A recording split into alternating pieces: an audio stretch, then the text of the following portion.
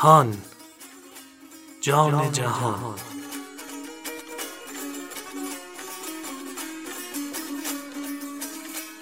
اللهم صل علی محمد و آل محمد.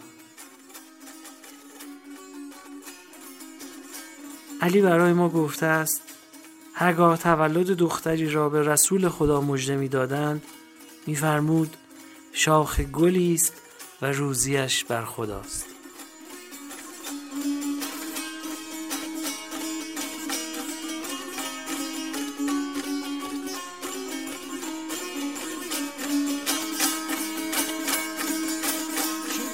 سمبول طرف چمن و بلبل قمری چه دیگر چهچه بلبل.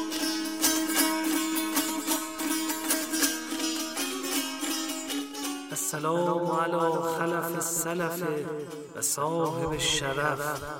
السلام علی الحجة المعبود و کلمة المحمود.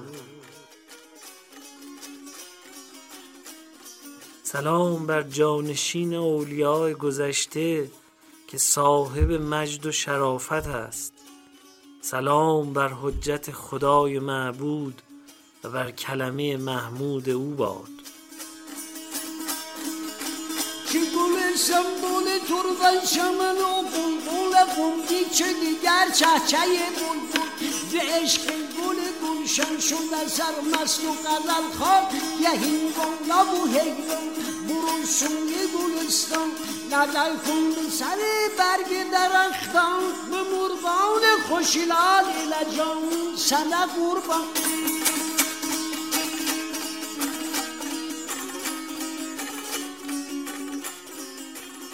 نوشتند محمد ابن مسلم ثقفی از امام باقر شنیده که در شأن مهدی آل محمد فرمودند او شبیه موسی علیه السلام است، چون مرتب طاغوتیان از ظهورش وحشت داشتند و ولادتش مخفی انجام گرفت و نیز غیبتی طولانی داشت و دوستان و پیروانش صدمات و سختی‌های بسیاری را در زمان غیبت موسی بن عمران متحمل شدند و پیوسته در انتظار ظهورش چشم به راه بودند تا آنکه خداوند متعال او را ظاهر گردانید و بر دشمنش پیروز آمد و مؤمنین در آسایش قرار گرفتند.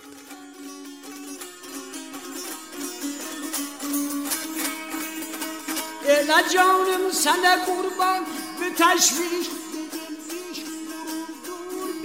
پیش ایای دل نادان. به به نه جان به به نه زنان نه گزال سر قیامت بیاد یار موافق شده همدم و چاندی که نام است محمد لقبش احمد محمود.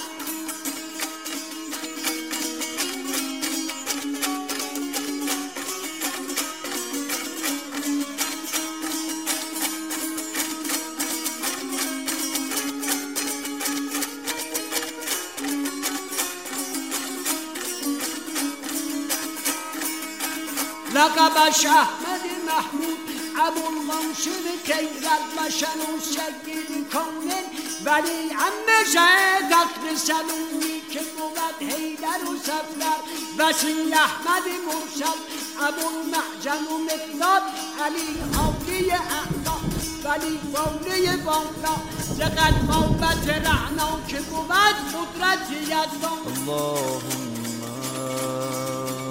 صل على محمد و آل محمد واسم دعا زادت واسم دعا زانادت فاقبل علی زانا جیتو. ما آدمای مثلی داریم برای وقت گرفتاریامون.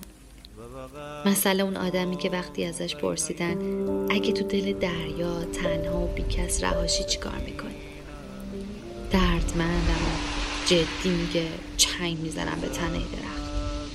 وقتی دوباره میپرسن که گرفتی ماجرا رو وسط دریایی درخت، مرد آروم این بار جدی تر از قبل میگه مجبورم، میفهمی؟ مجبور. راستش این حکایت بیچارگی خیلی از ما هست. حکایت آدمایی که میدونن لا یمکن الفرار من حکومتک، اما بازم به قیمت رنجش تو گناه میکنن، به قیمت بیچارگی بعد از گناه میکنن. و واقعا اگه تو به کسی غضب کنی کی میتونه مانعشه؟ غضب تو معنای واقعی بیچارگیه. حتی اون مرد مجبور داستان درخت و دریا خوشبخت‌تر از کسیه که تو بهش غضب کنی.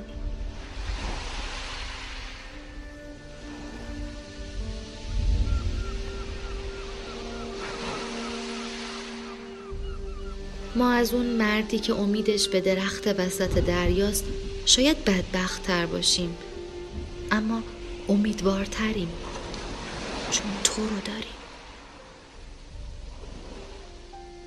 امیدوارتریم چون تو اجازه دادی از غضبت به رحمتت پناه ببریم، چون اجازه دادی که با همه سیاه روی بگیم الهی احتضاری الیک اعتذار من لم یستغن عن قبول عذره فاقبل عذری یا اکرم من اعتذر الیه المسیئون. نمیدونم، شاید اگه اونم به یاد تو بود به درختی که نبود دل نمیبست. هربت الیک و وقفت بین یدیک مستکینا لک متضرعا لک راجعا لما لدیک ثواب.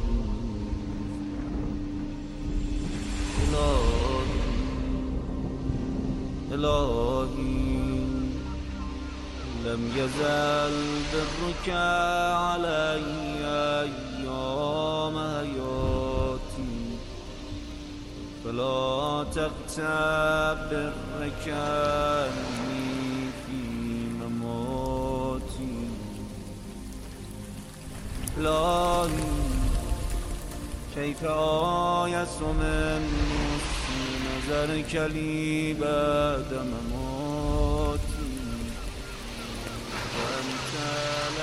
داستانایی که بین مردم برای گفتن احساسا و احوالشون معمول میشه همیشه خیلی ساده و به زبون مادر بزرگاست، اما بعضی وقتا که دنبال ماجرا رو میگیری، یکم تاریخ میخونی، اگه یکم ذهن خیال پردازی داشته باشی میتونی اون داستانها رو وصل کنی به اتفاقای واقعی، آدمای واقعی.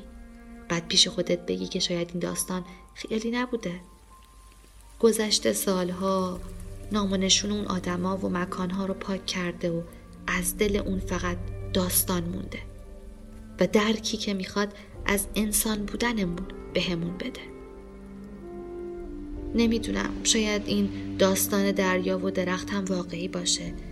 شاید داستان همون مردیه که تو اوج غروری که داشت وقتی دنبال بنی اسرائیل دل به دریای شکافته زد و خودشو بیشتر از هر وقت دیگه‌ای توانا حس کرد، یهو خودشو تمام لشکریاش رو وسط آب گرفتار دید.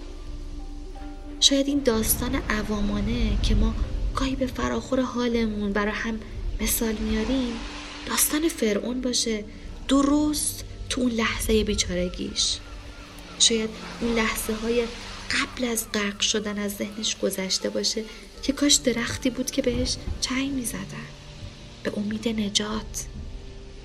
کاش قبل از این ایمان آورده بودم که بعدها حدیث احوال من نشه مثل بیچارگی آدم ها، مثل آدمی که تو دل دریا دنبال درخت میگشت.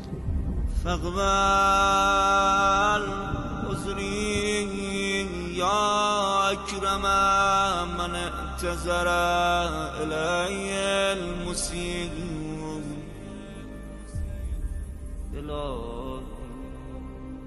الهی ان اخذتنی بجرمی اخذتک بغفر و ان اخذتنی بذنوبی اخذتک بمغفرت و ان ادخلتنی النار علمت اهلها انی احب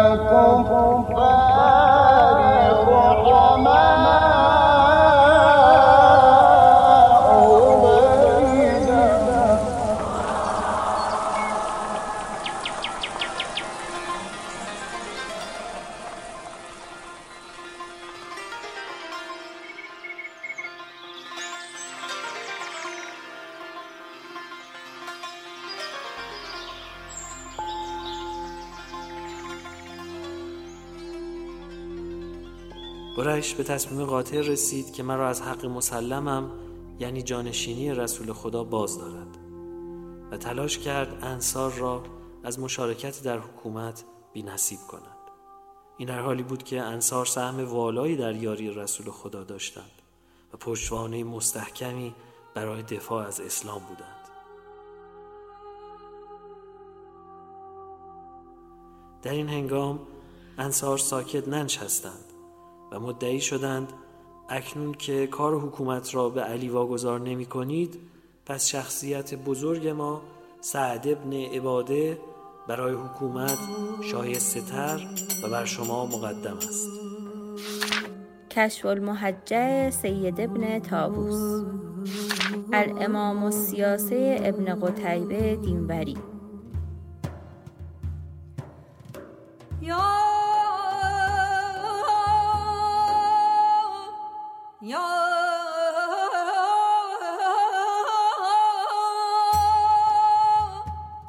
به خدا سوگند نمیدانم از چه چیزی و به چه کسی گلایه کنم، از ستمی که به انصار روا شد یا از ظلمی که در حق من روا داشتند. هرچند حق این است که به من ستم شد و حق من را زیر پا گذاشتند، چرا که سخنگوی قریش در برابر استدلال انصار پاسخ داد که رسول خدا فرموده است امامان از قریشند.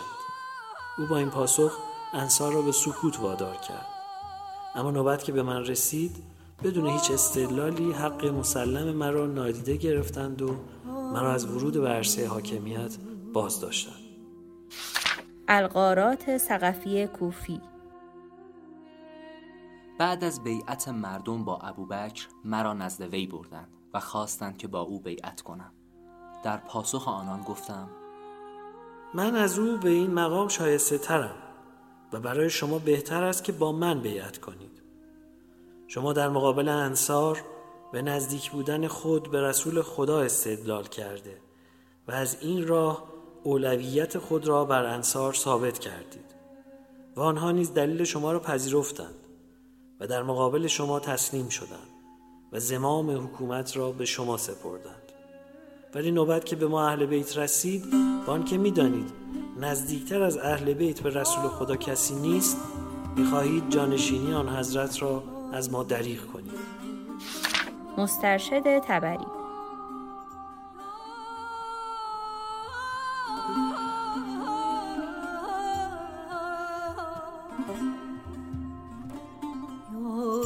من نیز با همان دلیل و برهانی که شما با انصار سخن گفتید با شما سخن میگویم و احتجاج میکنم.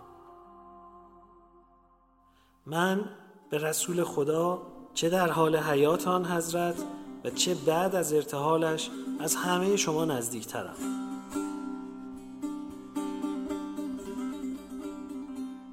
من وصی و وزیر اویم. اسرار و علوم او نزد من به ودیعت گذاشته شده است. من صدیق اکبر و فاروق اعظمم. من نخستین مؤمن به رسول خدا و تصدیق کننده اویم.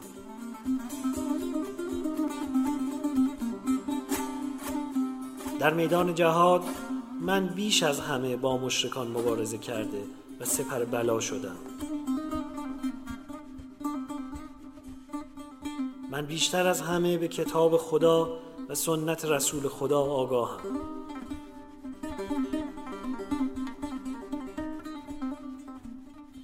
من به دین خدا و عواقب امور داناترم.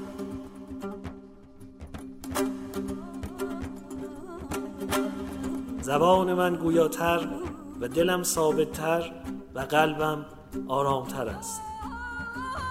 پس دیگر برای چه در مسئله خلافت با من منازعه می‌کنید؟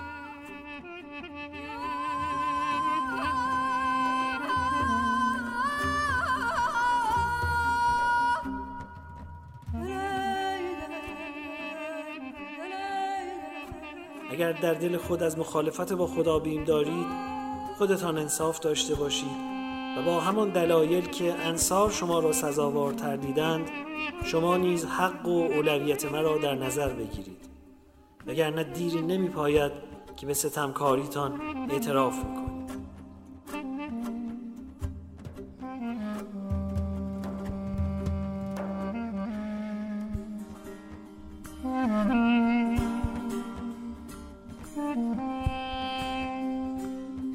بعد از این سخنان عمر گفت اکنون زمان این حرفها گذشته است.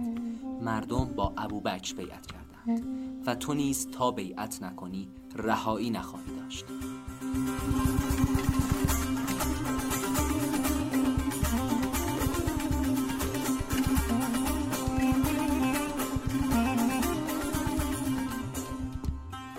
به او گفتم شیر خلافت را بدوش، زیرا از آن سهمی نیز به تو خواهد رسید.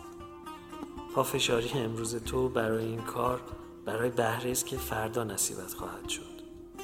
به خدا سوگند سخنت را نمیپذیرم و دوست ندارم با تو همنشین باشم و بیعت نیز نخواهم کرد. الاحتجاج علی طبرسی.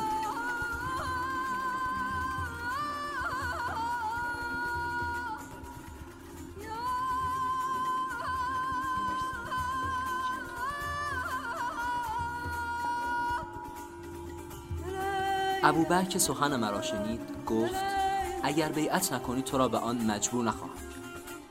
ابوعبیده از جای برخاست و گفت ای پسرم، ما هرگز قصد انکار فضیلت‌های تو را نداریم.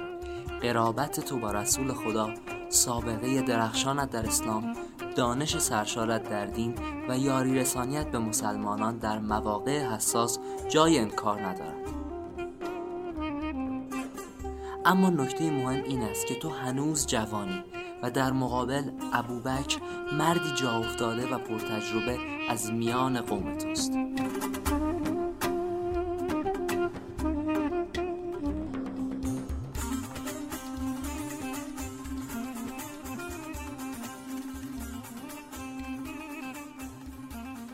او برای تحمل سنگینی مسئولیت خلافت تواناتر است به علاوه این که مردم با وی بیعت کردند و کار تمام شده است، پس بهتر است تو نیز در برابر او تسلیم شوی.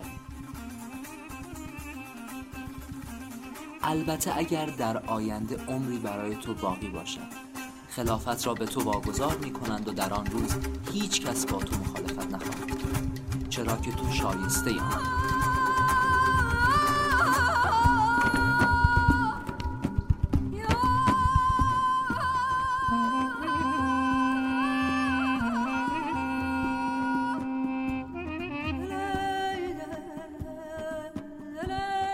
این تذکر را هم به تو بدهم که در اوضاع حساس فعلی نباید آتش فتنه را تو شعله ور کنی، زیرا خود میدانی که دل اکثر عرب با تو همراه نیست و از تو کینه ها در دل وجود دارد.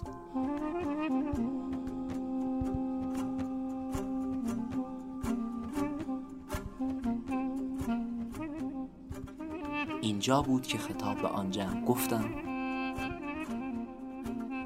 ای گروه مهاجر و انصار، شما را به خدا را در نظر بگیرید.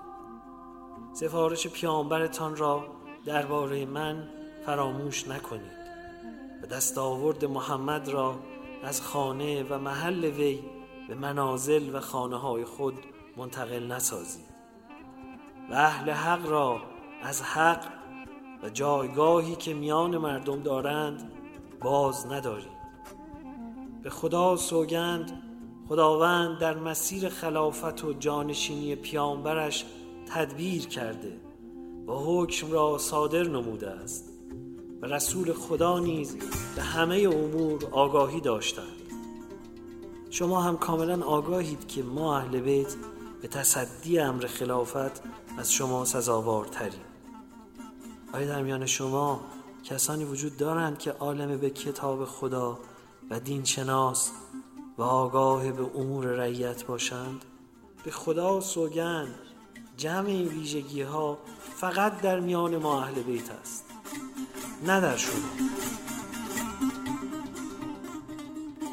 پس از هوا و هوس پیروی نکنید که در این صورت بیش از پیش از حقیقت دور خواهید شد و گذشته خود را با این رفتارهای غلط تباه خواهید ساخت. شرح نهج البلاغه ابن ابوالهدی.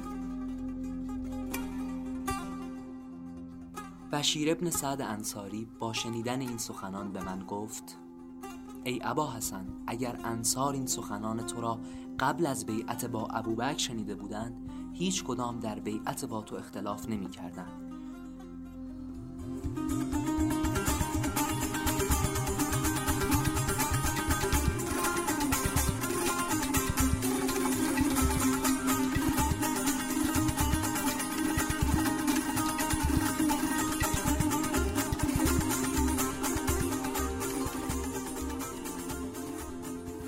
به او و افرادی که در مجلس سخنان مرا می شنیدند گفتم: ای مردم، آیا سزاوار بود که جنازه رسول خدا را بر زمین باقی می گذاشتم و بدون توجه به تجهیز و کفن و دفن ایشان می آمدم و بر سر خلافت منازعه می کردم؟ به خدا سوگند هیچ انتظار نداشتم کسی خود را برای خلافت مطرح کند و در این زمینه با ما اهل بیت به منازعه برخیزد و کاری همانند کار شما را مرتکب شود. زیرا رسول خدا در روز قدیر برای هیچ کس جای عذر و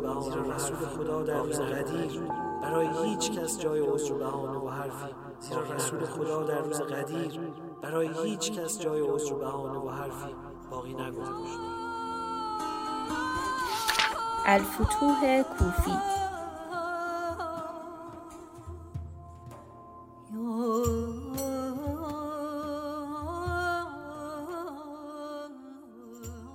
هنگامی که سعد ابن عباده دید مردم با ابوبکر بیعت می‌کنند، با صدای بلند اعلام کرد: ای مردم، اگر من مدعی خلافت شدم، از آن روز که دیدم قصد دارید علی را از دایره خلافت دور نگه دارید.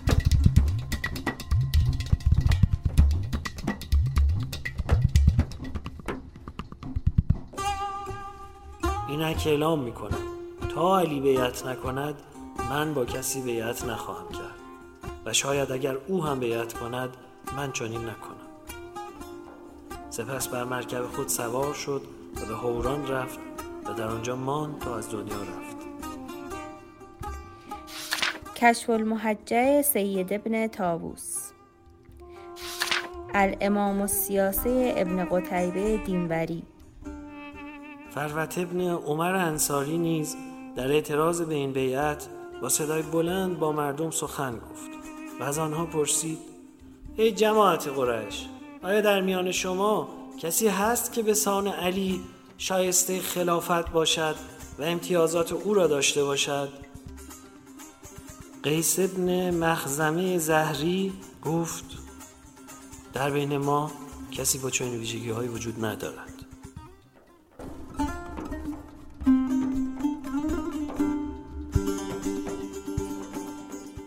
فروه: آیا به راستی در علی امتیازات و ویژگی‌هایی هست که در دیگران نباشد؟ قیس: آری، علی امتیازاتی دارد که در هیچ کدام از ما نیست. فروه: پس با چه استدلالی از بیعت با او خودداری کردی؟ قیس: اجتماع مردم برای بیعت با ابوبکر. فروه: به خدا سوگند مطابق شیوه های گذشته جاهلی خود عمل کردی و سنت رسول خدا را از یاد بردید. اگر ولایت را در اهل بیت پیامبر خود قرار می دادید، از زمین و آسمان بر شما نعمت فراوان نازل می شد. انساب الاشراف احمد ابن یحیی بلازری. مسترشد طبری.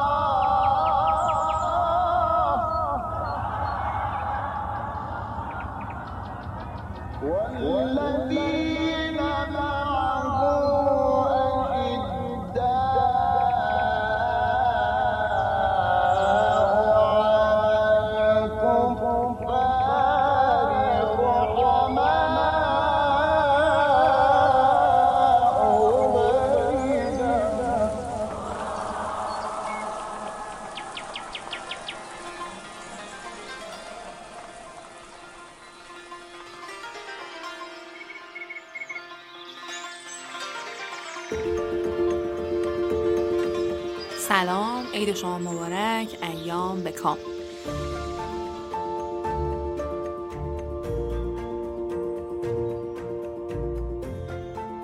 امروز قسمت سوم و آخرین قسمت از مقاله مربوط به خمس رو براتون گزارش میکنیم.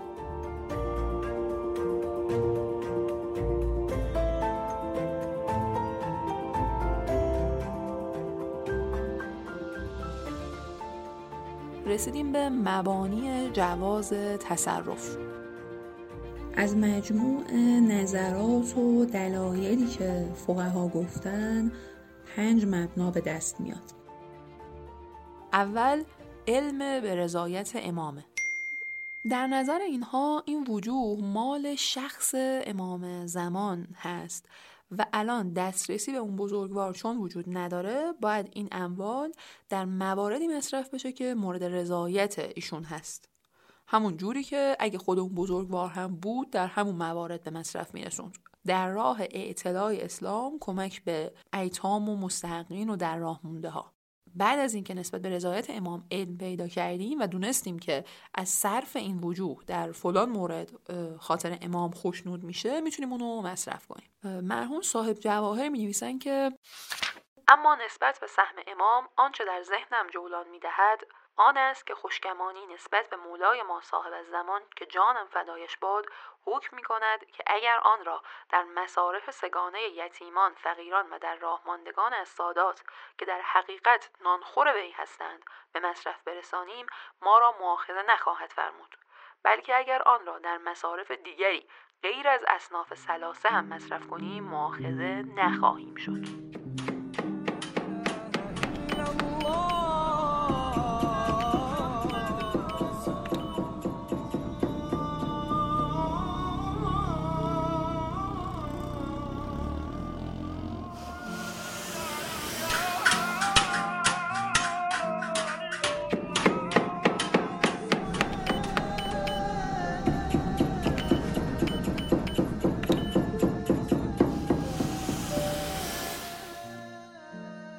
از این حرف آقای صاحب جواهر برمیاد که ملاک و مبنای جواز تصرف رو علم به رضایت امام گرفتن که ایشون با اینکه ولایت فقیه رو میپذیره و اون رو اثبات میکنه، ولی از اونجا که این وجوه رو متعلق به شخص امام میدونه، نه منصب امامت و نیمی از خمس رو حق مسلم سادات و ملک شخصی اونها میدونه، به تصرف فقها و ولایت اونها اشاره‌ای نداره. به هر حال دلیل روشنی که مصرف سهم امام رو معین میسازه در دست ما نیست.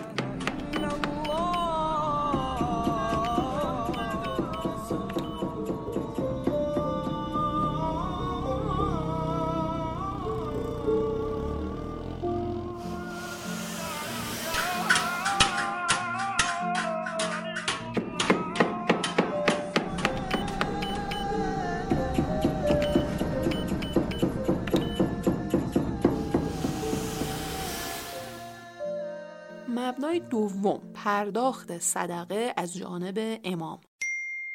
بر اساس این مبنا وجوهات و اموالی که تعلق به امام داره در زمان غیبت حکم مال مجهول المالک رو داره و باید از جانب امام به فقرا و مستمندان صدقه داده بشه، چون ملاک در لزوم تصدق به مال مجهول المالک عدم دسترسی به مالک و تحویل مال به اونه. این در اموال امام مثل سهم امام هم جاریه این حکم.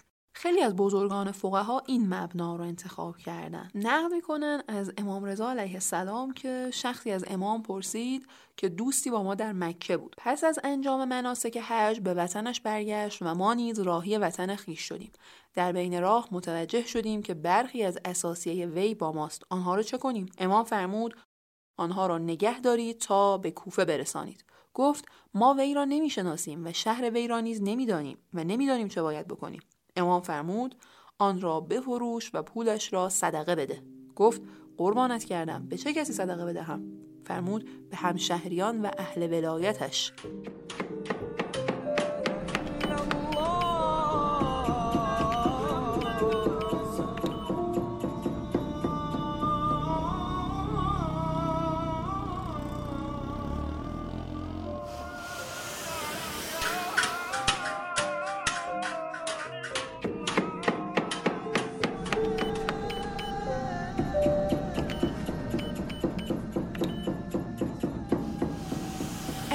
روایت استفاده میشه که اگه مالی نزد ما باشه و مالک اون رو نشناسیم و از دسترسی به اون ناتوان باشیم، باید اون مال رو از طرف اون صدقه بدیم، چون در حکم مال مجهول المالکه و اگرچه مالکش رو با اسم مشخصات میشناسیم ولی از دسترسی و دادن مالش به او معذوریم. مرحوم آقای صاحب جواهر بعد از بحث‌های مفصل و ذکر برخی از مبانی می‌نویسن که و قوی تر از مبنای اول این که به گونه مال مجهول المالک با آن عمل نماییم، زیرا از رساندن این مال به وی که جانم فدایش باد معذوریم و شناختن مالک به نام و نسب بدون دسترسی به شخص وی بیفایده است، بلکه چه بسا حکم چنین فردی حکم مجهول المالک باشد، چون از دسترسی به او عذر داریم و شخص وی بر ما مجهول است، بنابراین از جانب او در این هنگام صدقه می دهیم.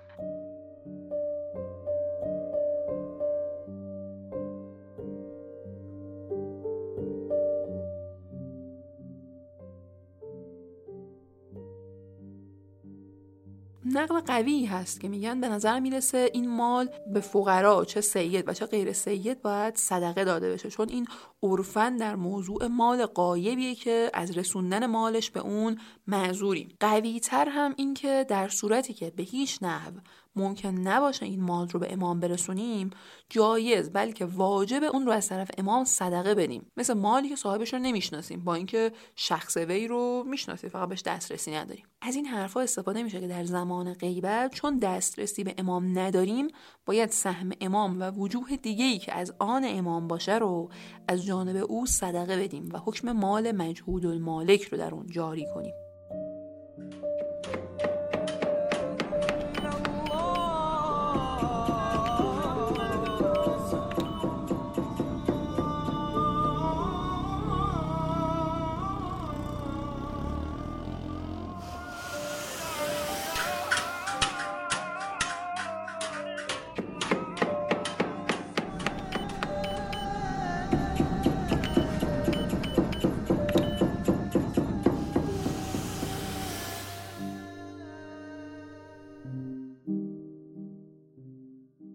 و اما مبنای سوم، ولایت بر اموال غایبان.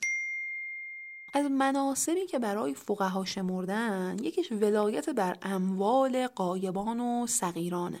یعنی اگه فردی به مسافرت رفته و دیگه برنگشته باشه، در غیاب اون سرپرستی اموال و دارایی‌هاش با فقهاست. الان که امام عصر علیه السلام در غیبت به سر میبرن، به مقتضای همان ولایتی که فقها بر اموال غایبان دارن باید در این اموال تصرف کنن و اون رو به مصرف برسونن. مرحوم نراقی در کتاب عواید مینویسه و گاهی برای اثبات جواز تصرف در وجوه شرعی استدلال می شود به ولایت فقیهان بدین بیان که آنها اموال غایب است و تصرف در اموال غایبان با حاکم شرع است.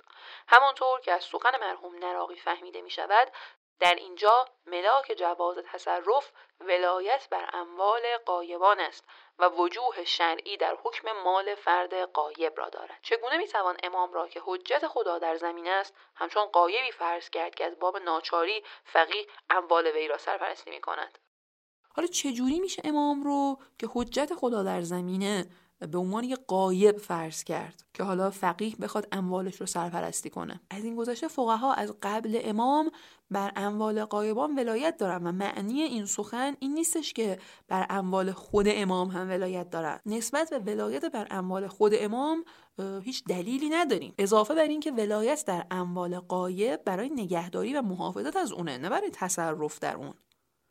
با این مبنا فقها فقط میتونن برای حفظ و نگهداری این اموال توش تصرف کنن، ولی به مصرف رسوندن اون دیگه دلیل دیگه‌ای میخواد. آقای نراقی بعد از بیان این نظر میگن سستی این استدلال آشکار است، زیرا هیچ دلیلی بر ولایت فقیهان از ناحیه امام در مطلق اموال غایبان به گونه‌ای که حتی اموال خود امام را هم شامل گردد ندارد. علاوه بر این ولایت در اموال غایبان برای حفظ و نگهداری آن اموال است، نه برای صرف و تقسیم آن بین مردمان.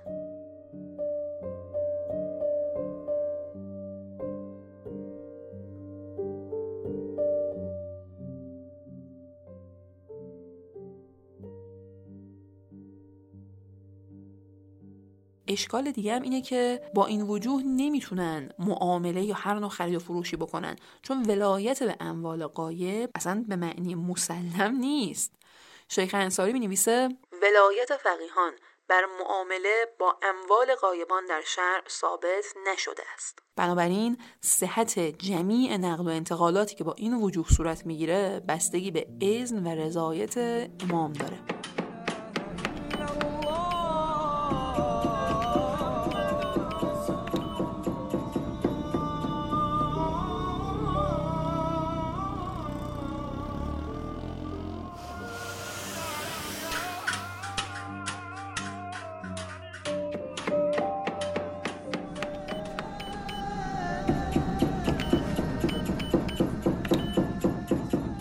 مبنای چهارم ولایت در امور حسبیه. در بین انواع اموری که در برابر انسان قرار داره و انسان مسلمان خودش رو ملزم به رعایت اونا میدونه، یه کارهایی هست که با اطمینان میشه گفت شارع مقدس راضی به رها کردنش و روی زمین موندن اونها نیست و بالاخره یه نفر باید اونو انجام بده. این دسته از امور رو در اصطلاح بهش امور حسبیه میگن. برای تصدی و انجام این کارها که دامنه گسترده‌ای هم داره، فقها که آشنایی با مبانی اسلام هستن سزاوارتر از دیگرانن و حتی میشه گفت اصلا تصدی این امور به عهده فقهاست و اونها به مقتضای ولایتی که دارن باید این امور رو بر عهده بگیرن و نذارن در عصر غیبت تعطیل بشه. از موارد حسبیه یعنی اموال و دارایی هایی که به امام و جامعه اسلامی تعلق داره و باید در راه خیر و صلاح جامعه صرف بشه و الان به خاطر نبود امام معطل مونده و هر آن احتمال نابودی اون میره. آقای نراقی در بحث ولایت فقیه تصرف در اموال امام و وجوه شرعی رو از مناصب فقیه میدونه و میگه از جمله موارد ولایت فقیهان تصرف آنان در اموال امام است که نیمی از خمس را شامل می شود و مال کسی که وارث ندارد و امثال آن. و بعد از نقد و بررسی آراء کسایی که جواز تصرف فقها رو در این اموال از باب تصرف در اموال غایبان میدونن، این نظر رو انتخاب میکنه که میگه حق آن است که به قاعده دوم در مسئله استدلال گردد، زیرا بعد از آن که ضرورت تصرف در این اموال و به مصرف رساندن آن ثابت شد باید فردی برای انجام آن اقدام نماید و هیچ کس برای این کار از حاکم سزاوارتر نیست، بلکه قدر متیقن اوست و جواز تصرف دیگران مشکوک. و در جای دیگه می نویسن یکی دیگر از موارد ولایت فقیه هر عملی است که به حکم عقلی یا شرع نمی شود آن را رها کرد و باید آن را انجام داد، مثل تصرف در اموال موقوفات و اموال عمومی.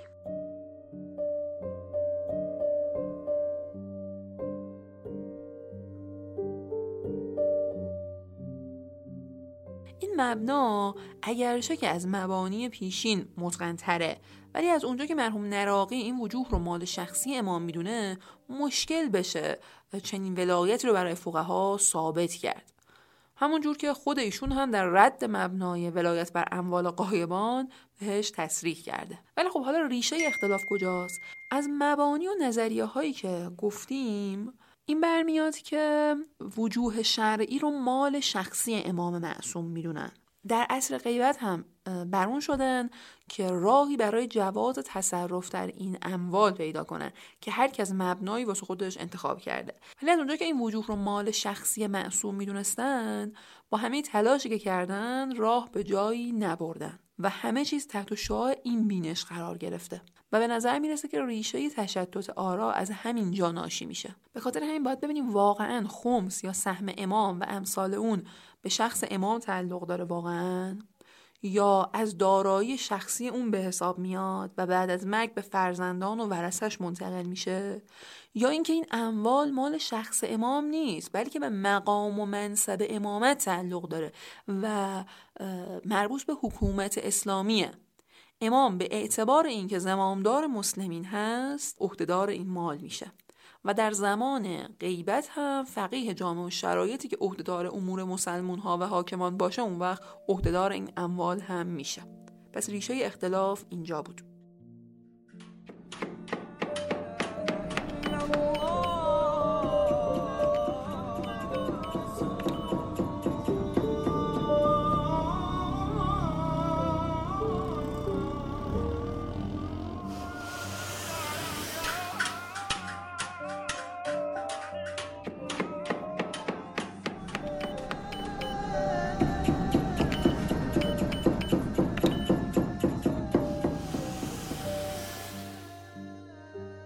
و اما مبنای پنجم که مبنای آخر ماست، حق حکومت.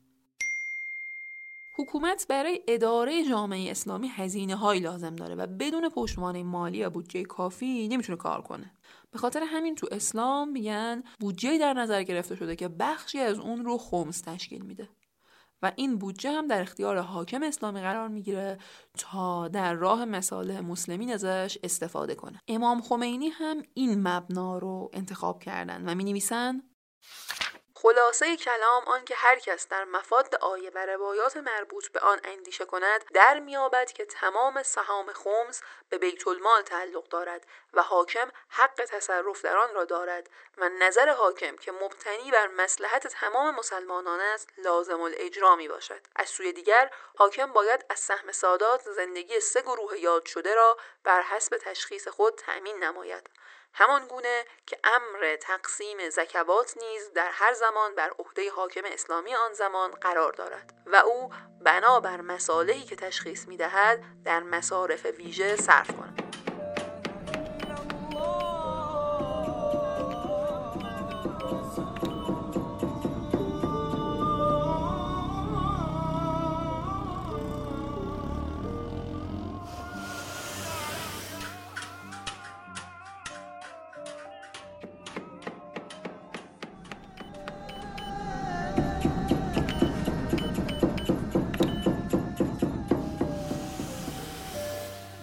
امام خمینی بر 2 نکته تصریح دارند. اول اینکه خمس حق حاکم و در اختیار حکومته و دوم اینکه این حکم در مورد تمام خمس جاریه، نه نیمی از اون که سهم امامه. منتها حاکم باید زندگی سادات رو هم از همین بودجه اداره کنه. البته قبل از امام خمینی هم بعضی فقها همین نظر رو داشتن، البته در نهایت بهش فتوا ندادن. از جمله محقق سبزواری که مرحوم سبزواری می‌نویسه بیشتر عالمان تصریح می‌کنند که اگر مالک سهم امام را به مصرف برساند بری و ذم نمی‌گردد، بلکه واجب است آن را به حاکم اسلامی بپردازد و به گمان من این حکم در همه خمس جریان دارد.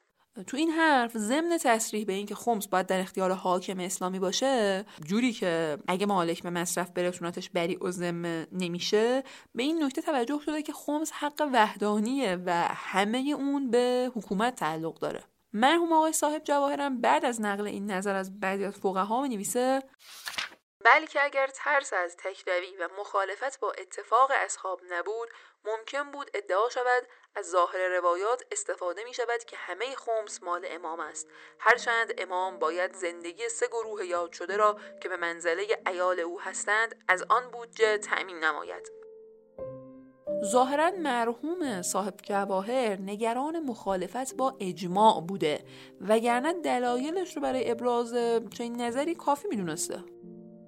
در واقع همون ادله‌ای که برای اثبات ولایت فقیه در زمان غیبت و ضرورت تشکیل حکومت اسلامی اقامه میشه، بر جواز تصرف ولی فقیه در این وجوه هم دلالت داره که اینها بودجه حکومت و هر کس که به شایستگی زمام امور مسلمین رو عهده‌دار بشه این اموال در اختیار او باید باشه.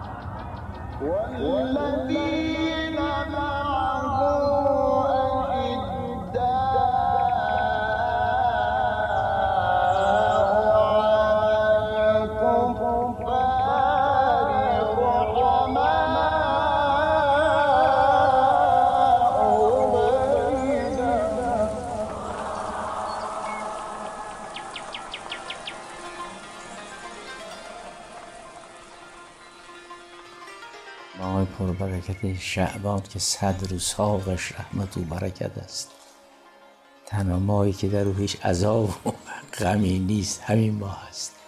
تمام عیدها و جشنها تو همین ماه است و این صلوات نورانی که این در زوال میخونن دارد این ماه پیچیده رحمت است، محفوظ است. هیچ جای این ماه خالی از رحمتی. شهر حففته بالرحمت و رسول. این ماه که امیدوارم برای همه خیر و رحمت و برکت باشد، زمینی است برای ورود در ماه رمضان. اصرار این آیون اینه که ماه شعبان خودشون رو درست کنن، چون هر کسی یه سالی داره دیگه. اونا که کشاورزن پاییز اول سالشون، چون درآمدشون هم پاییز. اونایی که جوانن، جوانی فکر میکنن حیات گیاهی دارن، اول فروردین رو سال میگیرن برای اینکه جامعه نو در بر کنه، برای که اول فروردین خبری نیست. اما اونا که اهل راهن اول ماه رمضان رو اول سال قرار میدن. قهرن ماه شعبان میشه آخر سال. تمام زجه ها و ناله های اینا اینه که این آخر سال حسابا رو تصفیه کنن که وارد سال بعد میشه بدهکاری نداشته باشه. اینه که در همین صلوات دارد که تمام شبها و روزها حضرت به فکر دعا و نماز و روزه و اینا بود، برای که آخر سال بالاخره باید حسابشو برسیده که بدهکاریاشو برسید. و جناب حافظ که میگد ماه شعبان مده از دست قدح کین خورشید، از نظر تا شب عید رمضان خواهد شد. اینا اشکال میکردن به حافظ که خب اگر منظور از این می حقیقی معنوی است و ماه رمضان که فصلشه، که چرا ایشون میگه ماه شعبان مصرف بکن؟ ماه شعبان مده از دست قدح کین خورشید، از نظر تا شب عید رمضان خواهد شد. سرش اینه که ماه شعبان آخر سال است. آخر سال دیگه جایزه ها رو میدن دیگه. ماه رمضان خبری از جایزه نیست، ماه کاره. هم شب عید شوال، عید فطر به عنوان لیلة الجوایزه و هم روزش به عنوان یوم الجوایزه که روز عید است و من مونده در این تدبیرم که دهم حاصل 30 روزه و ساغر گیرم. ماه رمضان واقعا ماه کاره، ماه جایزه نیست. جایزه رو لیلة الجوایز میدن. اینه که جناب حافظ گفت که الان دریا بعد دیگه خبری نیست تا برسه به عید فطر. این ماه شعبان است که الان شامل داریم، برای همه خیر و رحمت و برکت باشه.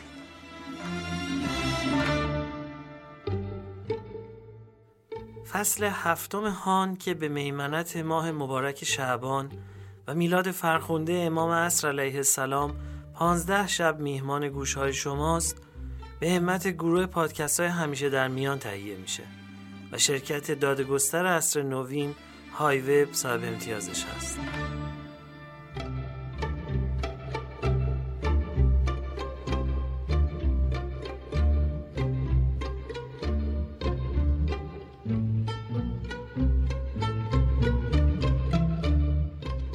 مقدمه‌ای که در دیباچه برنامه شنیدید از میراث ارزشمند موسیقی نواحی خراسان از پیر صاحب دل استاد حاج قربان سلیمانی بود در نعت پیامبر عظیم الشأن اسلام که بحر طویلی رو با جان مشتاقش میخوند و با دوتارش مینواخت.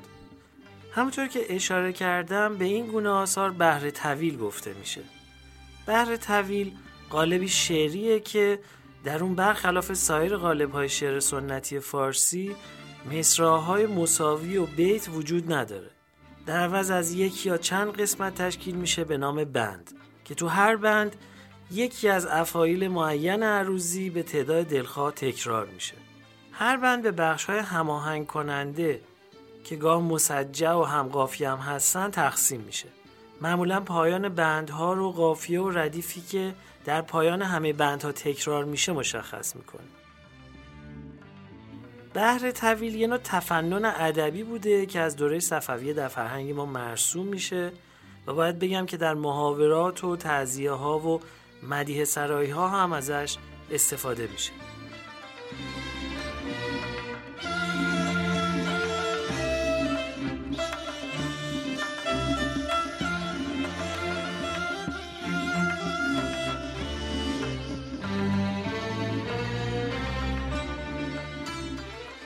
بخش نخست نوشته خانم مریم پارساپور بود که با صدای خانم شایسته شیخ عطار به گوش شما رسید. علی از زبان علی دستاورد آقای محمد محمدیان بود که زندگی و زمانه مولا به روایت خودشون هست. و گزارش کتاب توسط خانم زهرا شمیرانی انجام شد. پایان بخش برنامه مثنوی افشاری خواهد بود با آواز استاد محمد رضا شجریان که به گونه پرسه‌خوانی اجرا شده. برای کسانی که دوست دارن بیشتر بدونن میگم که پرسه‌خوانی یکی از فرم‌های خوانندگیه که دراویش و اهل دل برای پند و اندرز دادن ازش بهره می‌بردن و با برگزیدن اشعار زیبا با مضامین توحیدی اون رو حین پرسه زدن در کوی و برزن و بازار برای مردم ترنم می‌کردن و می‌خوندن.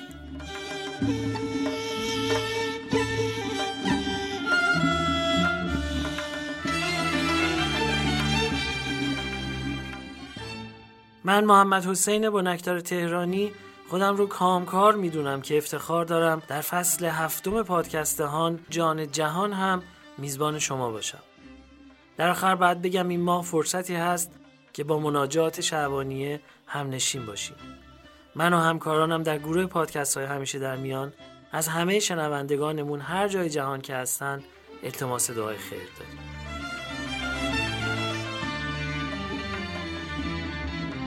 گر عارف حق بینی چشم از همه بر هم زن، چون دل به یکی دادی آتش به دو عالم زن.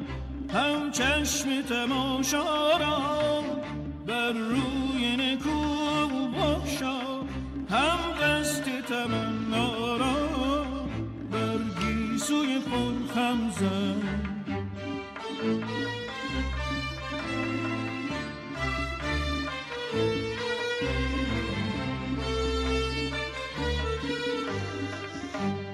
هم نکته وحدت را با شاهد یکتا گو، هم نکته وحدت را با شاهد یکتا گو، هم بانگ انالحق را بردار معظم زن، بردار معظم زن.